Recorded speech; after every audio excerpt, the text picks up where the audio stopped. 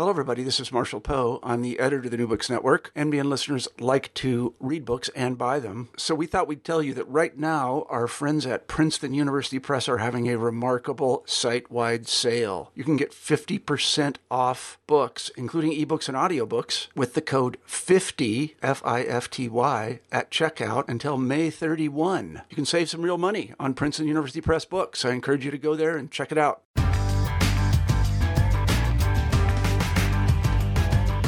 Hello, and welcome to New Books in Folklore, a podcast where we talk with authors about the most recent monographs in the field of folklore studies. I'm Tim Thurston, one of the hosts of the podcast, and today I talk with Dori Noyes about Humble Theory, a book she recently published with Indiana University Press. Dori is professor of English and Comparative Studies at The Ohio State University and also president of the American Folklore Society. In Humble Theory, Noyes takes aim at the central questions and theories of our discipline, and proposes that the questions proper to our field are not why questions, but how questions about the life of forms in society.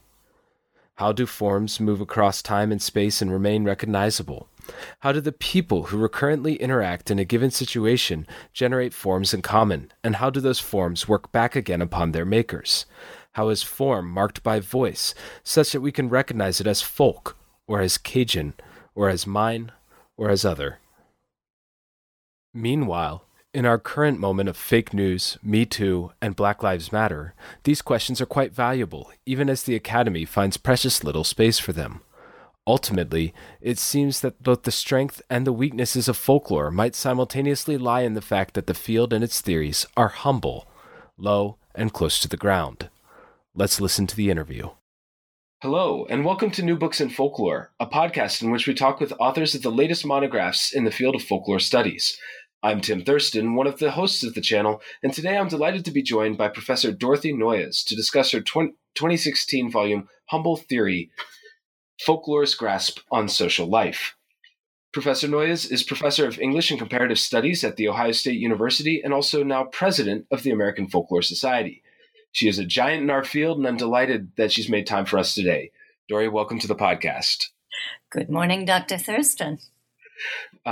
So I guess to begin, I was wondering if you'd tell us a little bit about yourself. What is your folklore origin story?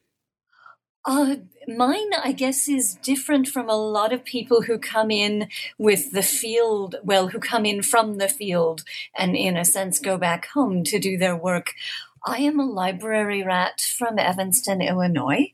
And I grew up, I think, extremely shy and withdrawn. And when I was in college, I did really medieval studies.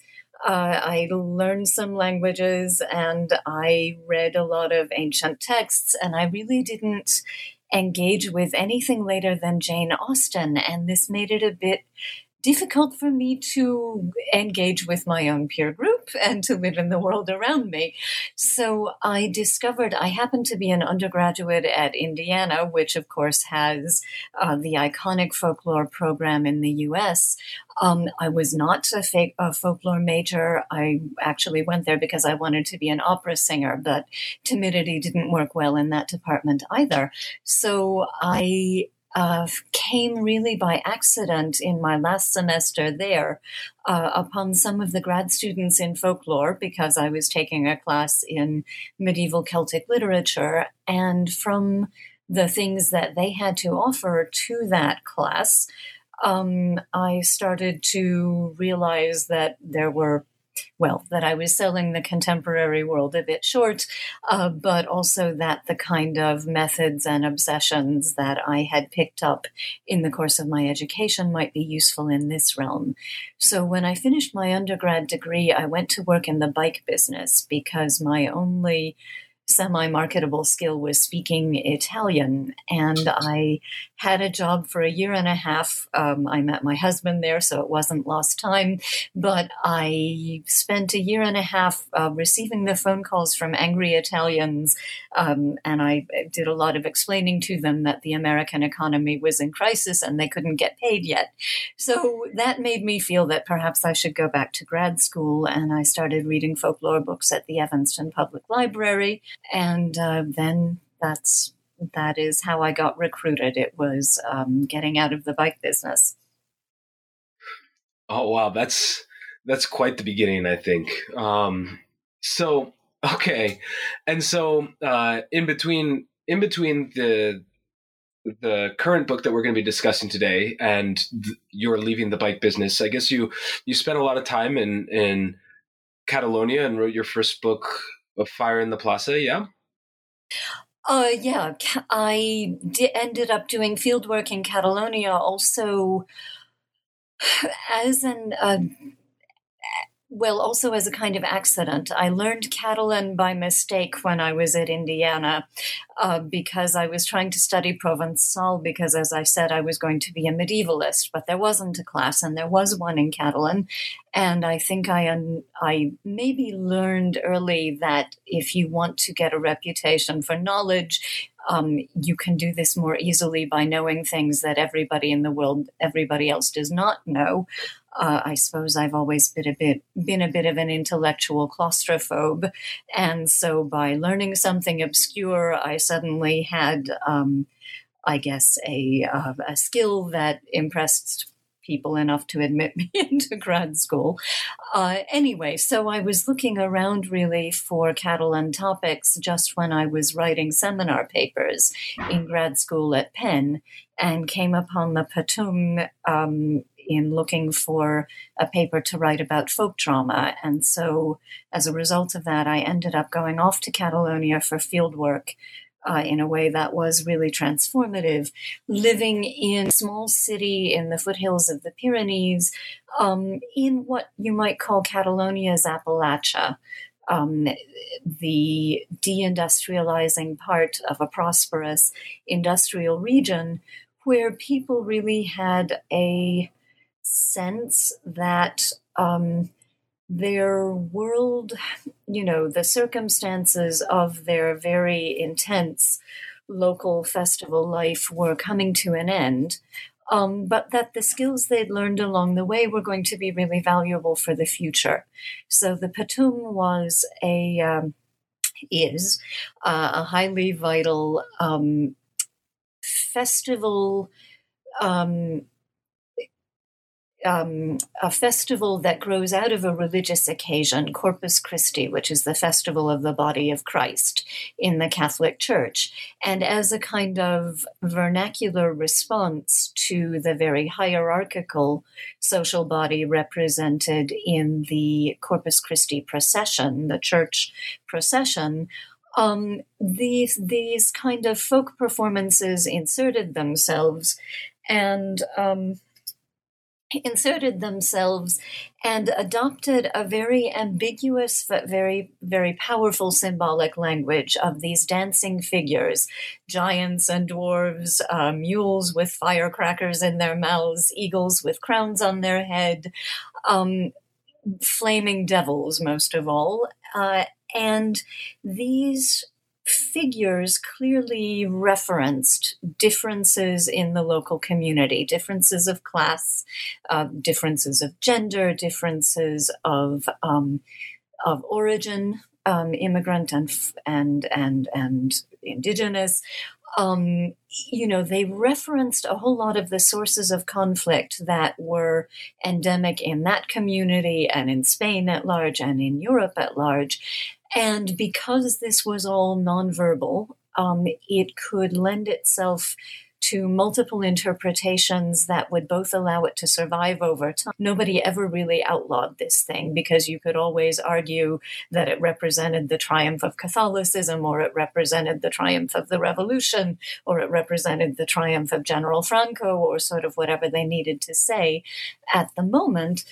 But that vagueness also meant that everybody within a very claustrophobic local community, which, any tightly integrated community is also a place of conflict, that vagueness also gave everybody an angle of participation, a different sort of stance that they could assume. So that was, I think, a great instructive experience for me, not only in the experience of being thrown in, because, as I say, I was a library rat, and here I was setting my head on fire, essentially, and having all sorts of exotic things poured down my throat, and dancing and doing a whole lot of things that I do not do, and really undergoing what it means to live in the body in a constrained space among other people. So that's both the community life and, in a very concentrated, ludic, wonderful way, what the festival is about. So I learned what it was to live in the middle of a place that takes conflict for granted instead of assuming that it can reconcile and sort out and come to a unified understanding, which, as an American, of course, I had taken as normative, really. So it was a great political education. It was a great introduction to a kind of theorizing that does not work through abstraction, doesn't work from drawing back from experience and trying to reach general terms, but rather works through embodiment that kind of plays out over and over again that same central conflict, but each time plays it out a bit differently. Each time plays it out in a different moment with a different mix of players. It's never really clear whether this battle between the Turks and the Christians is won by the Turks or the Christians. Everybody's still alive at the end.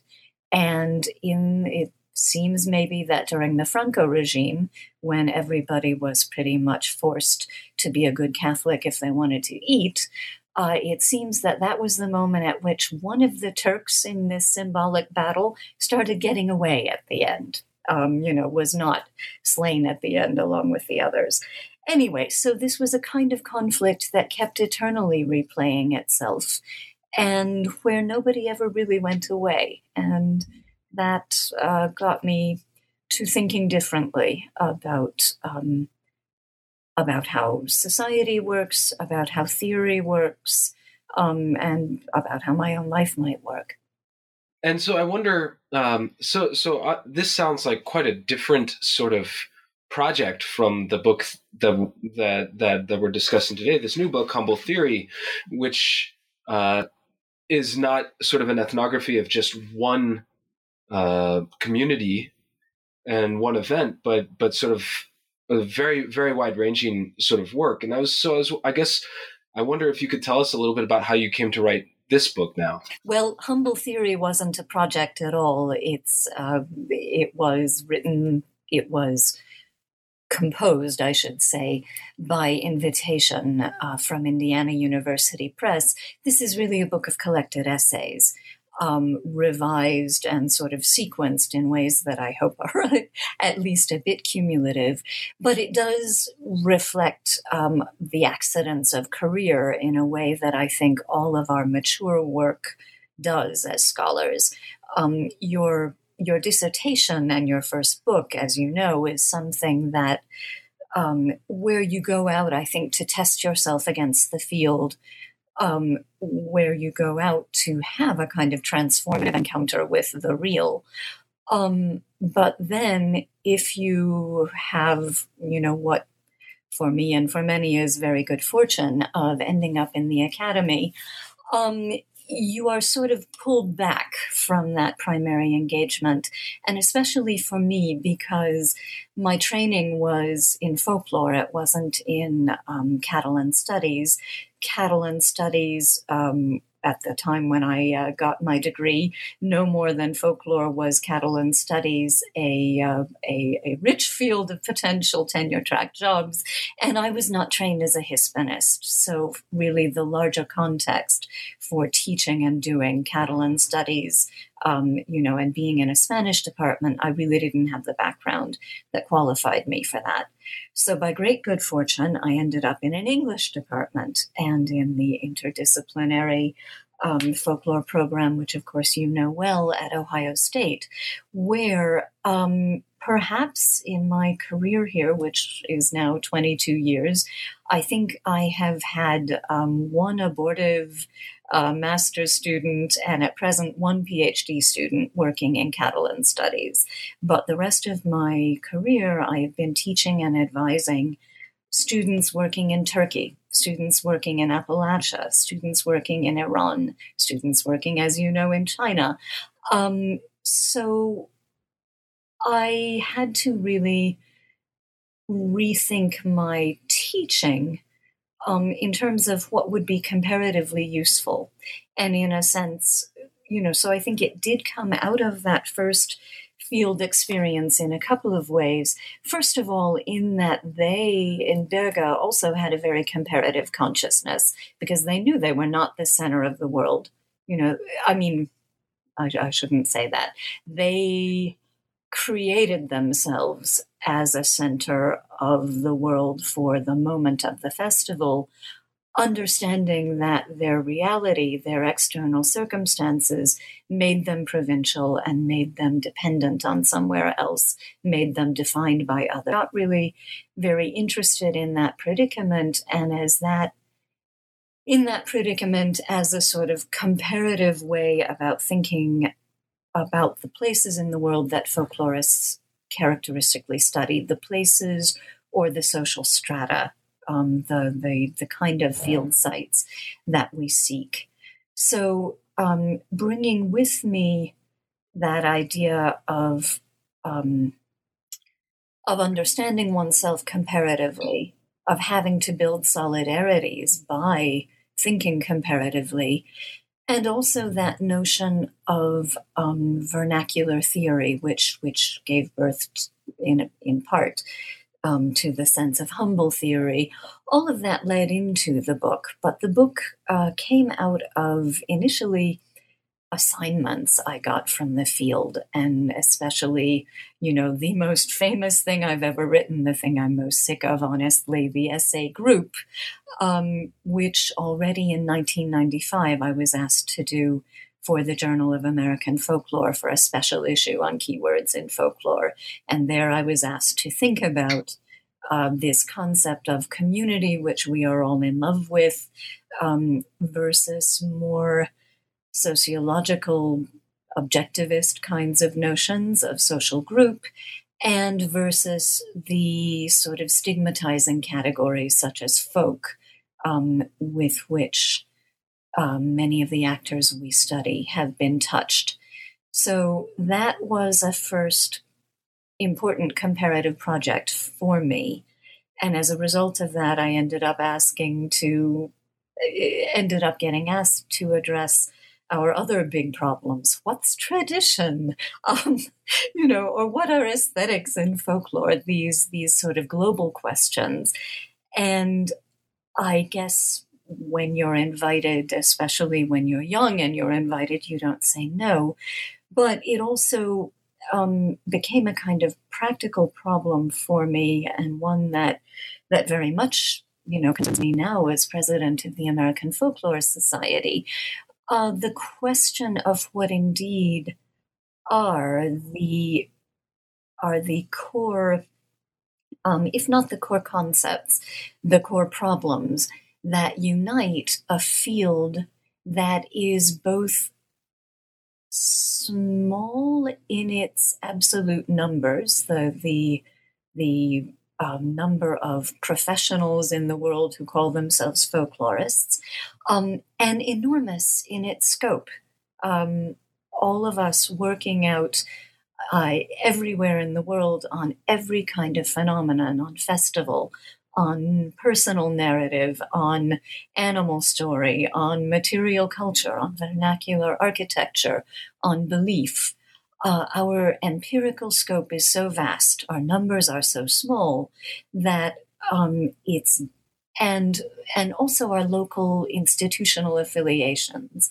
I think the fact that we have been able to adapt ourselves to a wide range of institutional contexts, some of us in many parts of the world working at national research institutes where our brief is culture defined in national terms, some of us working in programs where we are encouraged and allowed to be theorists, some of us working in archives, very particularly defined, and many of us working attached to a whole range of disciplines, history, literature, um,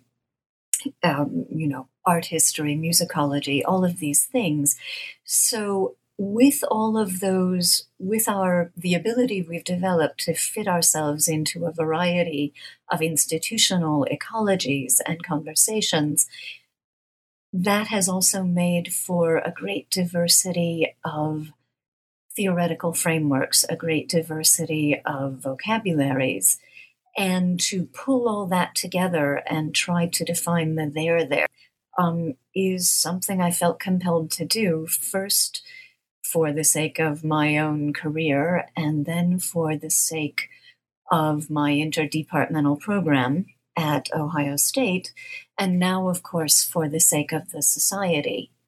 So the book, the essays, most of the essays in the book are really exercises in pulling the pieces together in ways that I hope are useful to others, but at any rate were useful to me, as trying to not dissolve the particulars, but to understand the family resemblances among them, the historical circumstances from which we came, and the kinds of questions and arguments that can now keep us in conversation. Great. Okay. That actually sort of dovetails nicely with the question I was going to ask next, is sort of getting us towards the contents of the book itself. The book's title, Humble Theory, it's also the title of one of your chapters, which is in turn a reprint of an earlier Journal of Folklore research article. So I guess this is a pretty important term for us to unpack, sort of in understanding the larger project. What do you mean by humble theory? So it has two opposites, you could say. All concepts are contrastive. They're all formed in opposition to something. And the initial contrast was with grand theory, and an additional contrast is with high theory. So grand theory, without, you understand, being particularly accomplished in these matters, I understand grand theory as belonging to the social sciences, and being associated, especially with these sort of great 19th century synthetic thinkers in that respect, the Freuds and Marxes and kinds of the world, who are looking for a unifying principle, a sort of deep structure, if we take it forward to Lévi-Strauss, that accounts for the diversity of reality that we see before us. So, Freud takes us back to a particular scene of creation. Freud takes us back to the psyche and its sort of primordial conflicts. Marx takes us back to the economy and to these sorts of fundamental conflicts within economic structure. Lévi-Strauss takes us really back to cognitive problems, but they're all trying to find, a kind of original scene, a kind of deep problematic that will get us towards diversity. And that longing for theory, of course, is also a longing for respectability. In social scientific terms, it's about being able to have a kind of cumulative theory that allows us to generate hypotheses and make predictions. And Humble Theory, the essay, was immediately a part of a somewhat traumatic moment in the history of the field, when one of our great innovators from the sort of 1968 era of new perspectives in folklore, Alan Dundas. Alan Dundas was part of a group of innovators that were nominated the Young Turks, the sort of revolutionaries, by Richard Dorson, the sort of keeper of the establishment at that time. And all of them were really interested in revitalizing folklore studies, from a greater emphasis on method and classification and the tracing of text to a driving theory that would make it more like social science, that frankly would make it sexier and more respected, but also that would associate it more with dynamism in the world. This was really a group of scholars who came of age in the 1960s, who saw folklore being active in the world because they were looking at the way that songs were being used on the barricades of the civil rights movement, of student protests. They were looking at the way that festival forms and narrative forms were being brought into struggles for civil rights and for decolonization and for local sorts of assertion.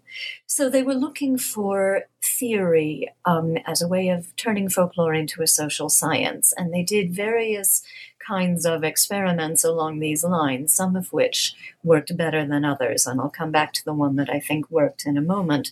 But Alan Dundas, of course, was one of these, and he tried out a lot of different paradigms in his first years, particularly structuralism, and then psychoanalytic theory, and he got, I think, really hung up, and I will say frankly stagnated, in a certain rather limited Freudian model, interpretive model, understanding folklore, the texts and the sort of objects that we have as the product of psychic conflict and repression and narrativization, these sort of Freudian processes. Anyway, he went off to Berkeley and sort of did this in a sense, his own fortress. Had not engaged with the field for a long time, had not been to a meeting of the American Folklore Society for a long time. And then he was invited back to give a keynote address at the American Folklore Society annual meeting. And that was, what year was that? 2000, I think it was either 2003 or 2004. And he basically said, folklore has no grand theory and we are not taken seriously because of this. And in going back to look for grand theory, he was really going all the way back to the 19th century, to Fraser, and really simply looking at generalizations that you could then go out and test somewhere. And Elliot Oring, of course, is, I think, sustaining this sort of push towards testable generalizations at the moment. But it created a kind of startled reaction, certainly among our students in the field, and some pushback among people who felt that folklore had, in fact, been moving along more productive theoretical lines. And so as a result of that, Lee Herring organized a session at AFS in 2005 to ask, why is there no grand theory in folkloristics? And a variety of responses were given to this, most of which were that we are working at a theoretical level that is appropriate for us, that grand theory is not really what we're aspiring to do. And I think the sort of useful piece that came out of this session, all of these, of course, were published in the Journal of Folklore Research, but Richard Bauman's formulation of the philology of the vernacular, I think, put forward a viable version of the field. And certainly, I think, an account of what the American field has been doing. But what I wrote, really following in part along the example of Margaret Mills, who says, well, we are doing theory that comes from closer to the ground, comes from often the people we are working with, and comes in response to trying to answer questions at a more localized or particularistic level.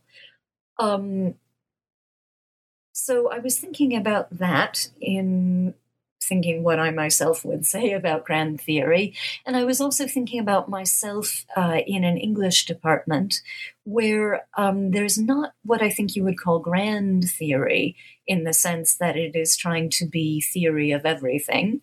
But there is high theory, the kind of high theory that we associate certainly with post-structuralism, that is working at a level not accessible to certainly not accessible to those subaltern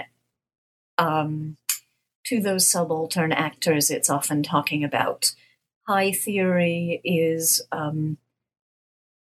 in a sense, greatly theory about theory, and its theorists talking among themselves, really, at a level that is greatly illuminating, and a lot of it has reached something I would call truth. But as Johannes Fabian, the anthropologist Johannes Fabian, loves to say, it doesn't get me through the day. It doesn't get me through the day. It's not a level at which I was trained. It's not a level at which I see myself working. And I think it's not a level that serves a field like ours, which really lives in multiple locations, some of which are very close to the ground. So folklore has, as I said in the Humble Theory article, we have academics who are in the business of bringing vernacular insights into academic conversation, playing a kind of mediating role that does contribute towards general theory. But we also have the archivists, whose job it is to assemble and make accessible these kinds of insights. And then we also have the activists, those people who are working with communities, helping them to imagine how these questions of justice and equity might be addressed, how the projects that are implicit in folklore itself, the efforts to be heard, the efforts to command attention, the efforts at both recognition and reformulation of the world, the kinds of social theory that exist in folklore itself. A number of people in our field are living in that world, are part of that world. And so high theory would not work for most of us. And grand theory is, again, it may be true, but it doesn't get us through the day. We who deal with particulars, we who deal with the surface of things and the kind of human interactions and negotiations that take place through particulars and on the surface, that's not the level of theory that gives us what we most need. And so I think what has worked in our field, in the US sort of variant of what we do, certainly, has been this kind of attention to the particulars of genre and of discourse, this sort of attention to surface level systematic features of text or of other kinds of social form, the attempt to turn that into an ethnography of communication, and the growth of that into performance theory. The sense that if we understand how texts or other communicative artifacts are generated in the world, how they are caught up and heard, how they are transformed and transmitted, if we look at that whole question of how stuff moves around in the world through forms, the question of how not what are its deep roots, not what are its causes, but simply those how questions of how does this stuff get communicated? How does communication happen? How does form circulate? Those are useful questions. They have practical applications. These are questions that advertisers also ask. These are questions that political messengers also ask. They have practical applications. They are also, I think, of great theoretical importance at a level that is still relevant perhaps to the everyday consciousness of human beings who have to do stuff in the world. So my notion of humble theory, I think also finally had to do with what Jason Baird Jackson at Indiana calls the Americanist. He's talking about the sort of Boasian tradition of ethnography of communication that I'm talking about. Jackson calls this the Americanist tendency to theoretical modesty. And I think, honestly, modesty is appropriate for me if I'm trying to talk about theory. And I think about the field in that because we are weakly institutionalized, we're not in a position to form a grand theory if we wanted to. We really need to, I think, be having more integrated conversations among ourselves to come to not consensus about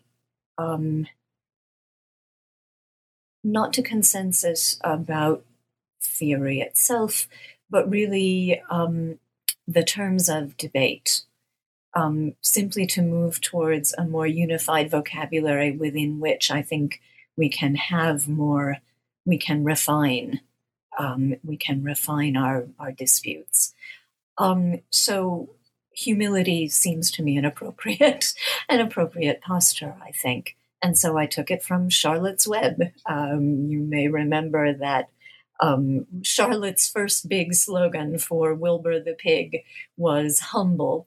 She looked it up she had a bit of a scrap of a dictionary, and humble means not proud and near the ground. And that, I think, is an appropriate stance for those of us who are trying to continue to engage with vernacular theory, with vernacular theorizing, which is a great, daunting, wonderful but intricate subject. I'm glad you brought up that term, vernacular theorizing. I guess the remainder of part one, the work of folklore studies, a lot of them are probably among your most well-known articles. Group, as you already mentioned, the social base of folklore, was it 3 strands of tradition, and aesthetic is the opposite of anesthetic, which is personally one of my favorite titles out there. And then, so because they're so well read, maybe we can skip to part 2, entitled "Histories and Economies of Tradition." This section really fascinated me personally, because it seems to me that you examining the formulation of the folk and of tradition at different historical moments in the formation of what is at the moment our modern capitalist order, if you will. And in the introduction, you described this as coming out of an interest of moving, an interest in provincial intellectuals and in moving beyond perhaps facile narratives of domination resistance and towards viewing folklore as vernacular theorization. And I guess I was wondering if you could expand upon how these chapters, examining topics ranging from voice to fairy tale to myth to festival, coalesce into helping us understand these issues. Yeah, I am delighted you asked about this section because, of course, the first section is the essays that everybody has read, and these are the ones that nobody has read. So I put them there in the middle, I guess, halfway between hoping that no one would notice and hoping that everyone would notice. But indeed, this is these reflect more of my particular interests, and they also reflect more of a European take on the field. So I think that in the US, where really from the very formulation of the field in 1888 by William Wells Newell, we have been thinking about folklore as the vernacular layer of culture that everybody has got. We are all the folk. We all have a level of participation in informal forms, non-institutionalized culture that is created in social interaction, that depends on social interaction for its reproduction. And in the US, I think there are good political reasons for which it's been necessary to say that we are all the folk. And it really indeed began as a kind of equalizing gesture in contrast to evolutionary anthropology that was putting the evolved European male at the center of the world, and the folk sort of along the way to that, and then the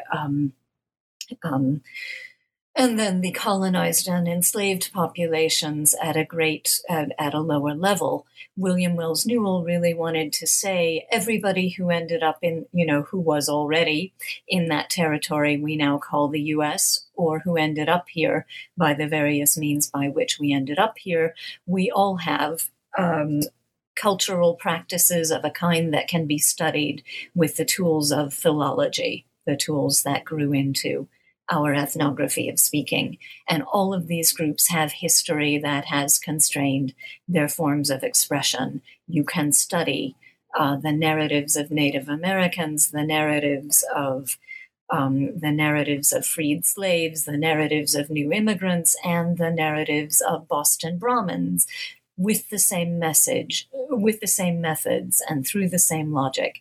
So that was an important foundation in the US, and one that's still with us.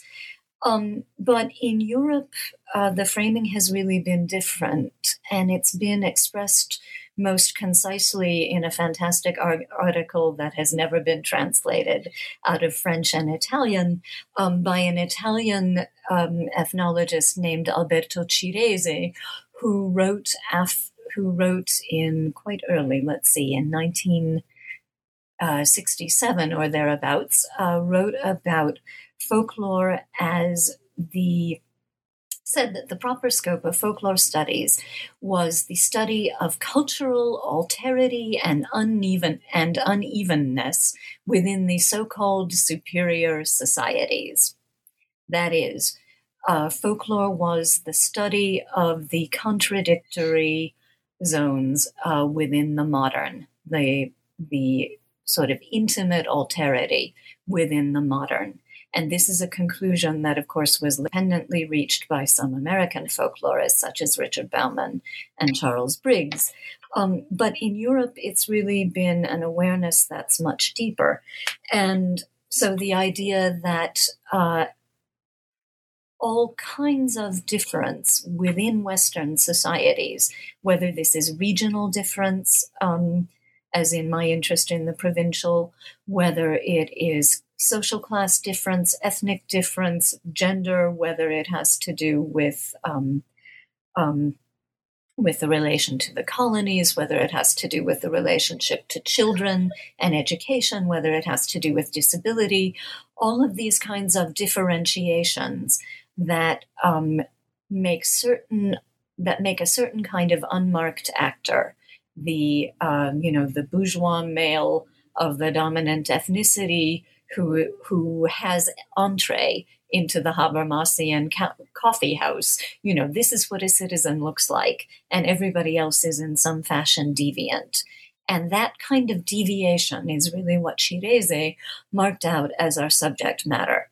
And in that respect, I think the kind of standard history we give of the field, that it's all about nationalism, is much too reductive. And it's blinded us, I think, to some things that are useful. And this is part of somewhat in, this kind of episodic way that you see in these different essays, I have tried to recover in my historical work, beginning with a book I really hope I will have time and headspace to write when I retire, on a book on festivals in 17th century southern France. Occitanie, the zone of southern France that spoke Occitan, a sort of separate language from French, but that had come, this region that had come under French rule, and that in the 17th century was coming strongly under centralization, the real consolidation of the French state as a centralizing power that was ruling the provinces first by force, because these were areas that had civil war going on. They were heavily Protestant areas, and they were, of course, also resisting centralization for the sake of the privileges of, the local aristocracies. But these were rebellious regions that had been subdued first by force, then by taxation, and then by the kind of cultural initiatives of the French state to spread the French language, to spread French culture. Ultimately, later in French history, through universal education, through a kind of imposed common narrative. And it seems to me that we can really we should be going back to the 17th century rather than the 19th to think about the real beginnings of the field. And Bauman and Briggs identified this in one way in Voices of Modernity.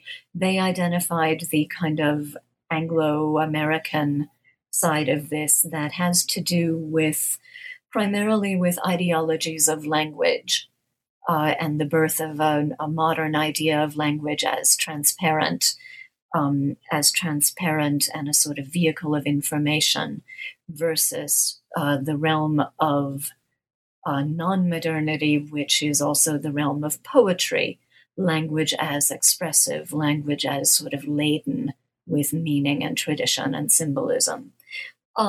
That's also a 17th century development that has to do with philosophical and scientific developments in England, religious Protestant, and then philosophical and scientific developments in places like England and then in the US and Germany and elsewhere.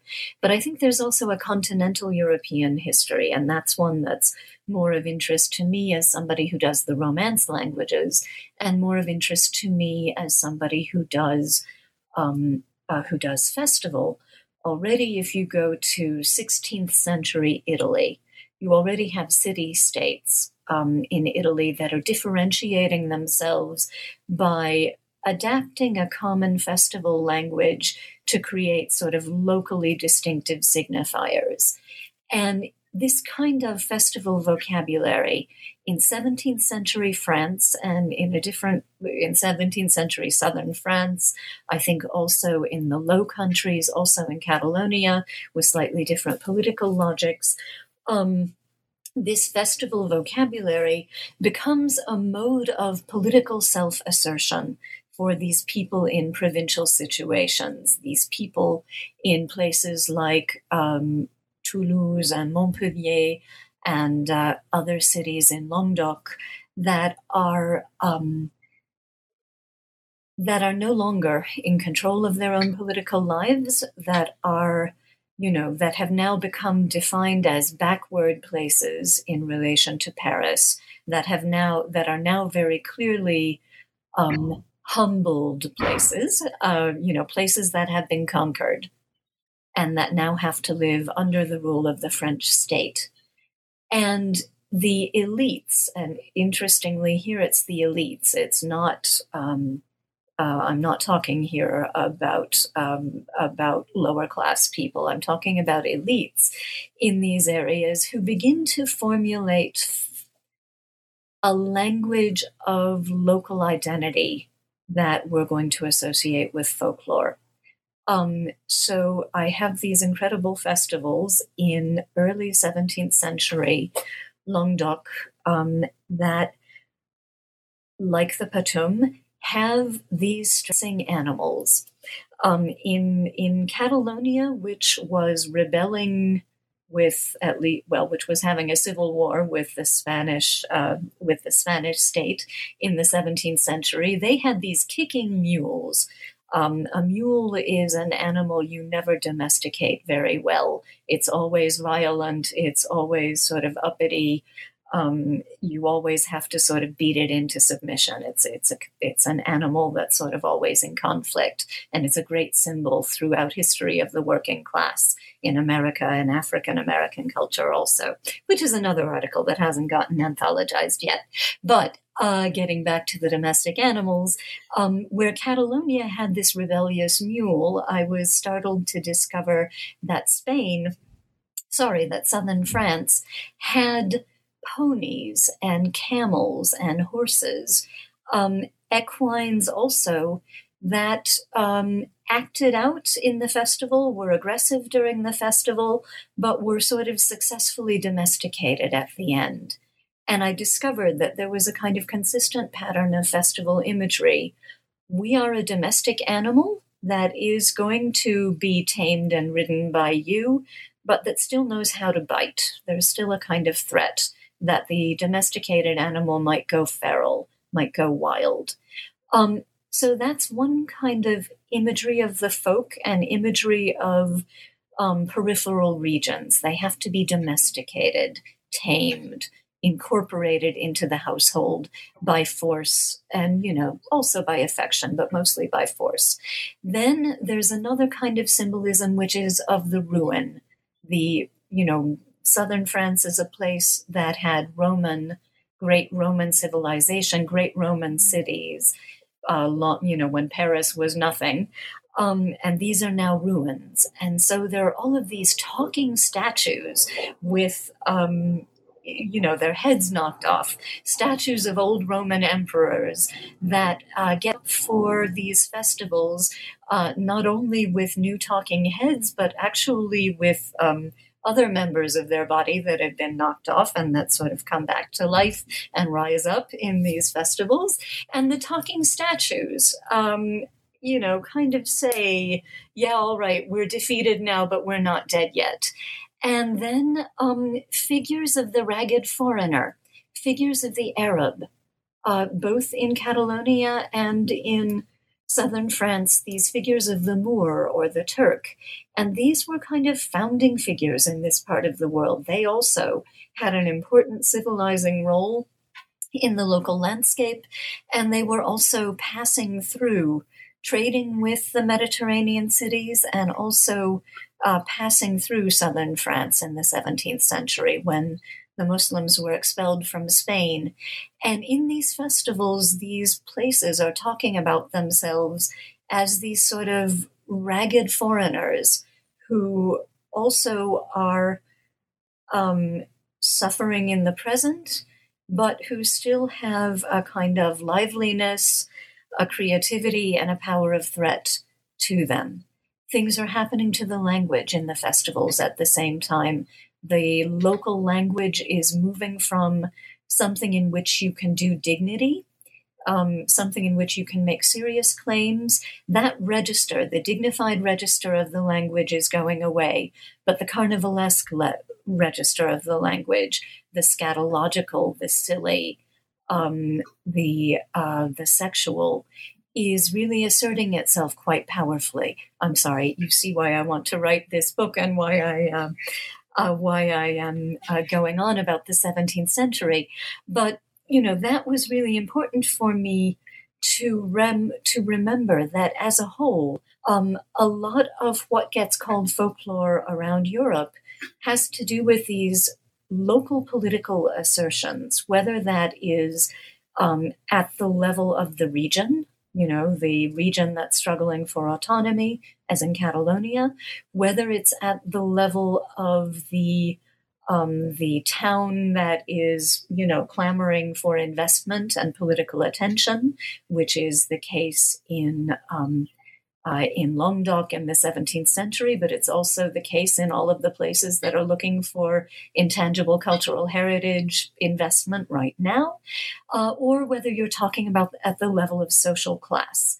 And certainly the elites in Provence and Languedoc are capturing plebeian forms. Those rebellious animals seem to have a much deeper medieval history. There are the amazing 14th century stories of young men taking a wild horse with fire in its mouth into a church and setting the church on fire. So there are, I think, deeper vocabularies of rebellion in what's happening in the 17th century. And that sort of low sort of subaltern self-assertion comes back, of course, much more vigorously in the 19th century, where workers who have been displaced from their traditional commons and their traditional privileges begin to really intensify their performances of custom, again, as a way of saying, we're here, we are self-aware. And even if you recognize us as low, even if you recognize us as disorderly, even if you recognize us as not modern, by God, you still better recognize us. So there's, I think, a whole history of folklore and industrial class conflict. That's one of the important motors of the nationalism, because one of the things that nationalism is about is to construct a unity within the society that's going to bring the industrial working classes into alignment with elites, that's going to give them a sense of a common identity rather than a differential one. So paternalist practices in factories is something I learned about a lot in Catalonia. And just as it was important there, it was important in the US. Henry Ford and a whole lot of other a whole lot of other industrialists created the company town as a way of incorporating their workers into a framework that would get them away from labor unions and those kinds of contestatory self-assertion that also relied on folklore. Think about the role of gospel songs and folk song in the union movements in the US. But industrialists like Henry Ford were putting forward visions of cultural authenticity and were creating these kinds of pseudo-traditional communities that imagined the workers as folk, that imagined the workers as dancing their acquiescence, you could say, singing for the master, in the phrase of my old advisor, Roger Abrams, who wrote about this as part of plantation culture. That kind of culture began on the plantation, the folklorization of the subaltern, and it moved into the industrial world. And the alliance with nationalism, which kind of scaled this up to the level of the modern state, is an important one. So a lot of this history that I've done is really trying to complicate our sense of the range of political disputes that were going on through these assertions of the non within modernity, these assertions of traditional vocabulary as an idiom of political dispute. And the way that, of course, the later chapters, the sort of post-nationalist chapters, begin to deal with the ways that those formulas of the folk, those formulas of tradition, once they're created, can then get revised into both hegemonic projects like neoliberal and corporate culture, and also into new kinds of projects of political coexistence, as I think has happened with Brazilian traditional culture in Germany.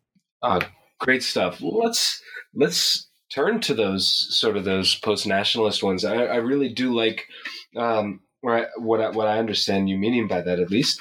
I'm certainly going to have to go back and reread part 2 based on our conversation just now, because there's a lot that it brought up for me. But I was wondering if we could now switch gears to part 3, where you talk about slogan concepts and cultural regimes.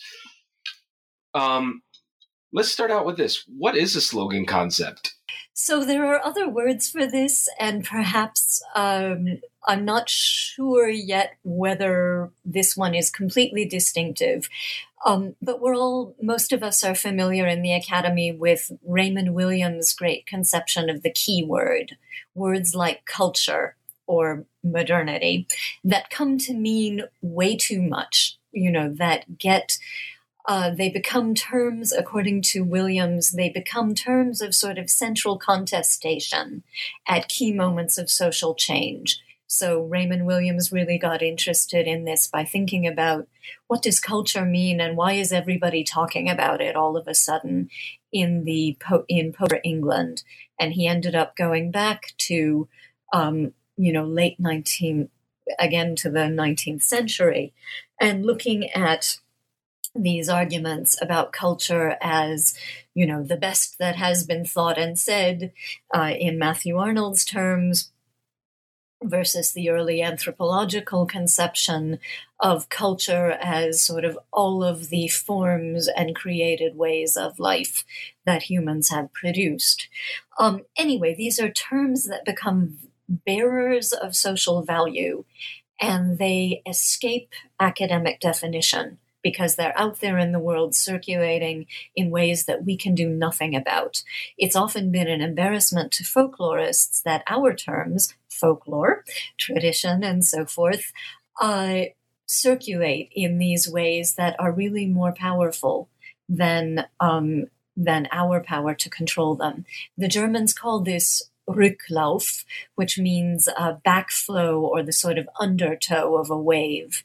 So the meanings of the folk out in the world are so dangerous and so powerful that many of us, of course, have contemplated jettisoning that term altogether, simply because its dangerous uses are more powerful than our power to rein them in.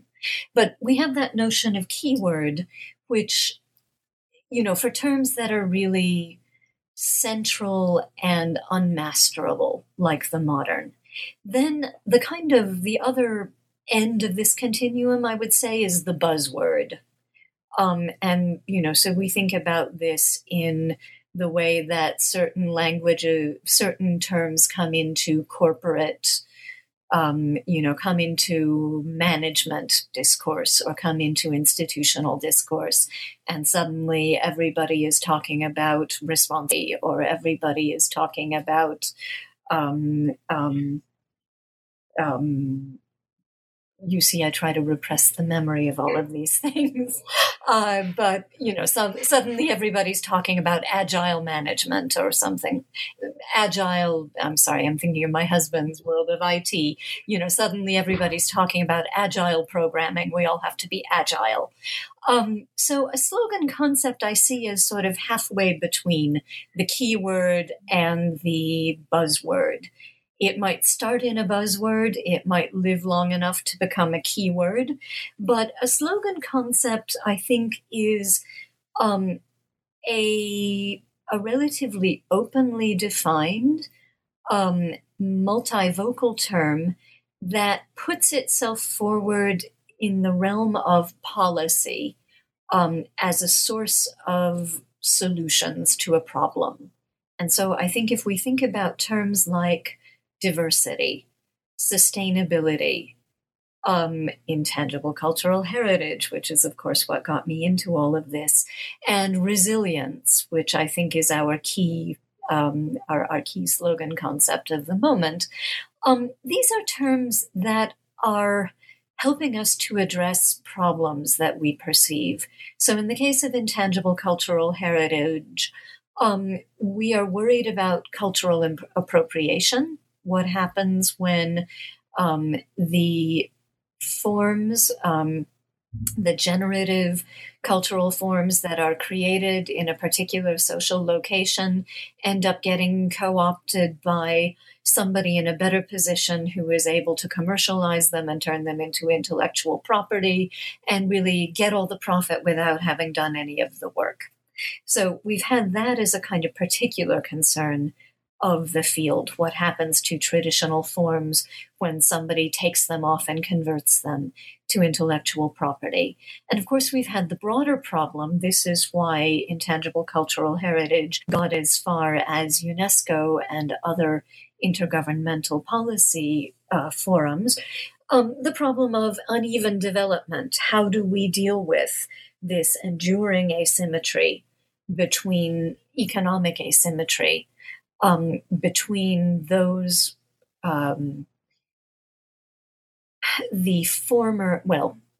between the great powers, between the great powers, the former imperial states, and the so-called undeveloped part of the world that continues to struggle economically and that continues to serve as a source of either raw material for industry or raw labor for technological and service work, etc. These places that continue to be seen as sort of secondary and as resources for the rich world. So that large problem of uneven development, what do they have? What do they have that could become their own basis, their own foundation for economic development that would not be simply attaching themselves, but that would be sort of their own universe of innovation? And I think intangible cultural heritage put itself forward as a solution to that problem, to my mind, a very compromised solution for that problem, as is also cultural property, the other slogan concept about which I and my colleagues Regina Bendix and Kilian Bitzer have written. So those kinds of terms have come forward, and resilience, I like many of these terms, right? Sustainability, I think, is terrific. I worry about the way, although, the devil is always in the implementation. But I began to notice a few years ago that sustainability was beginning to give way to the term of resilience, or to be paired with the term of resilience. And also at the same time, I noticed it was the summer of, I think it was 2013. I've got to go look at my note here. Suddenly, people I saw talking about climate change were suddenly talking not about prevention, but we're talking about adaptation. And in that same summer, when I started noticing this, I also found that every blockbuster movie I went to at my local theater was about the end of the world. They were all about the apocalypse. And I suddenly thought, oh my God, there's been a tipping point. We've given up. And then suddenly resilience was everywhere. And so I started looking at resilience. And again, while I would not dispute that, by God, we've all got to be resilient, given that many things are coming at us from all angles, both at the personal level of being resilient through whatever little crises life throws at you, and also at the global level of economic resilience and environmental resilience. Resilience does seem to take for granted that stuff is going to happen. That is, Donald Rumsfeld put it, stuff happens. I was, I think, quite struck by finding this poster from an activist group in New Orleans where there has been a great deal of policy invention in the post-Katrina world aimed at creating personal and institutional resilience. I found a poster on the street saying, "Stop calling me resilient, because every time you say, oh, they're resilient, that means you can do something else to me. I am not resilient." And it has always seemed to me that when you put these slogans forward, and this happened with cultural property in a research group, a wonderful research group that I was part of in Göttingen, the Göttingen Interdisciplinary Research Group in Cultural Property. When we talk about cultural property, we tend to fail to look at the sources of the problems that create the need to figure out what cultural property might look like, because we are so intrigued by this concept, because it's an oxymoron. The whole idea of property, came up in the context of individualism and ideas of individual invention. Property law as we have it cannot currently be applied to collectivities. It cannot currently take account of revision and recreation and the tradition process, everything that shapes the kinds of practices that we would like to protect. So we all got so worried about saying cultural property is impossible, or, well, how could we fix it so that it would be possible? Would it be, and how would that work? And would it be ethical? And would it solve the problem or not? And we got so concerned with first critiquing and then playing with and ultimately just naturalizing the term as something that's out there in the world, that we stopped thinking really about, why do we even need this? And, are there global problems, as indeed there are, which we discover not only from the context of vernacular tradition, but also from the context of high tech. Our intellectual property regime is, at this point, completely dysfunctional. It's in crisis.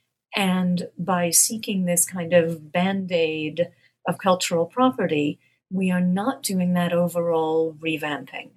We are not certainly doing the still larger revamping of global capitalism, which of course is a little bit tricky, challenging, large. We're not looking at the causes. We are not looking at potential ways of reanalyzing the problem, such that even if we're talking about the local community, we might find solutions that would not have to do with creating a new special case of intellectual property. So I think slogan concepts are very seductive. They sound good. Why would you say no to a property right? They sound like they might, they get you on board because they sound promising and really nobody else is offering you anything. So they win adherence. They win adherence among academics and in the policy world because they're sort of where the action is and where the funding is. They promise us something we can march behind towards a solution.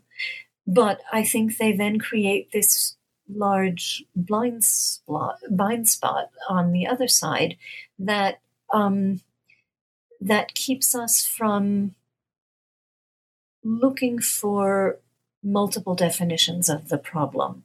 So I think they're very characteristic of our present era, in that they do provide this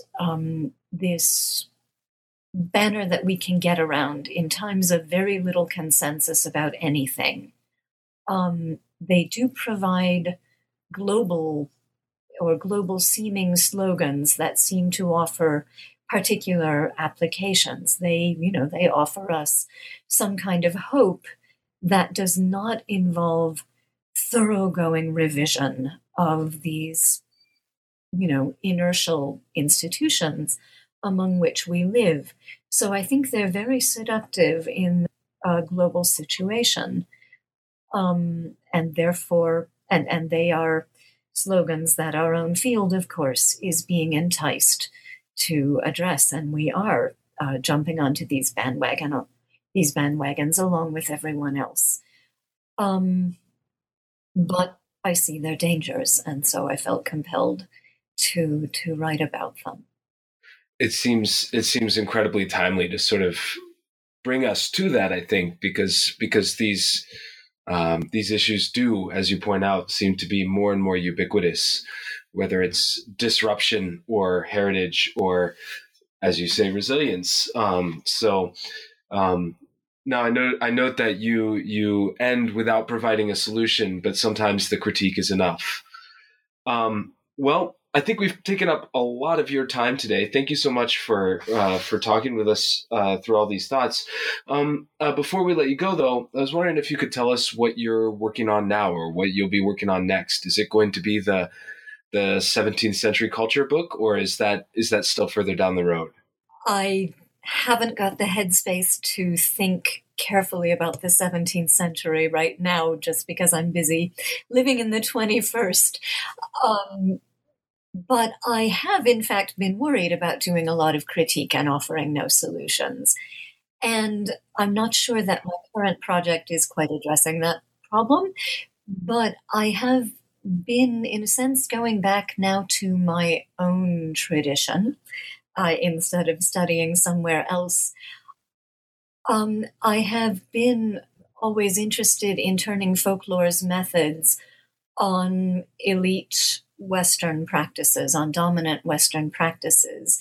And right now, I'm working slowly on a book that kind of goes back into my own cultural and political formation.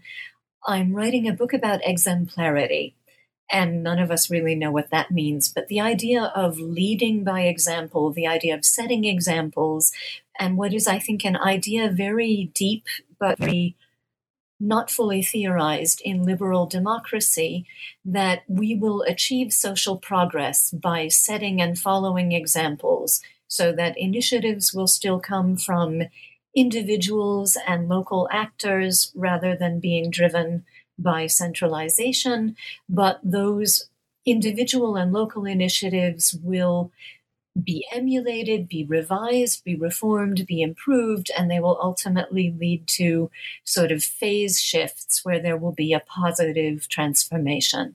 And we all have certain icons of this. You know, Rosa Parks refuses to get off the bus, and everybody imitates that, and global attention is brought to it because it's such a striking, courageous, impressive gesture that seems to summarize a whole set of agitations that are happening elsewhere. And so I began by getting interested in that kind of power of the gesture. And what I'm moving towards now, and the book is called Exemplary Failures, is really the way that exemplarity constitutes a tradition of political performance, one that really goes back to the Roman Empire, the kind of setting of an impressive example that causes other people, that inspires a kind of competitive emulation. And I'm writing through a long history that starts in the 18th century and picks out all of my favorite stories, of course, about exemplarity as a powerful tradition of political performance in Western societies that is so powerful indeed that it furnishes a kind of ideology of progress. But then I go into the way that that tradition of performance lost control of itself, really, with a change in the performance context. When you go from the small scale of person-to-person encounter, the scale of folklore, really, the scale where actors are continually co-present to one another, and you go to the context of the modern state and then the global universe, where performances have to be mediated, have to be communicated from a site of visibility to the rest of the world. The way that those performances sort of lose their moorings in that sense of person-to-person social responsibility. And instead, we have this kind of uncontrolled mimesis where the person who is screaming loudest for attention gets most of it, and the person who does the most outrageous thing inspires most emulation. And whether that speaks or not to our current political moment, I'll leave it to you to judge. But that's what I'm trying to figure out right now. It sounds fantastic, and it sounds like something that will be very worth our attention in this age of aggregation. So I'm really looking forward to that. Well, I think we've taken up plenty of your time. Thank you so much for talking with us today. Thank you. Thanks for listening. All right. Take care.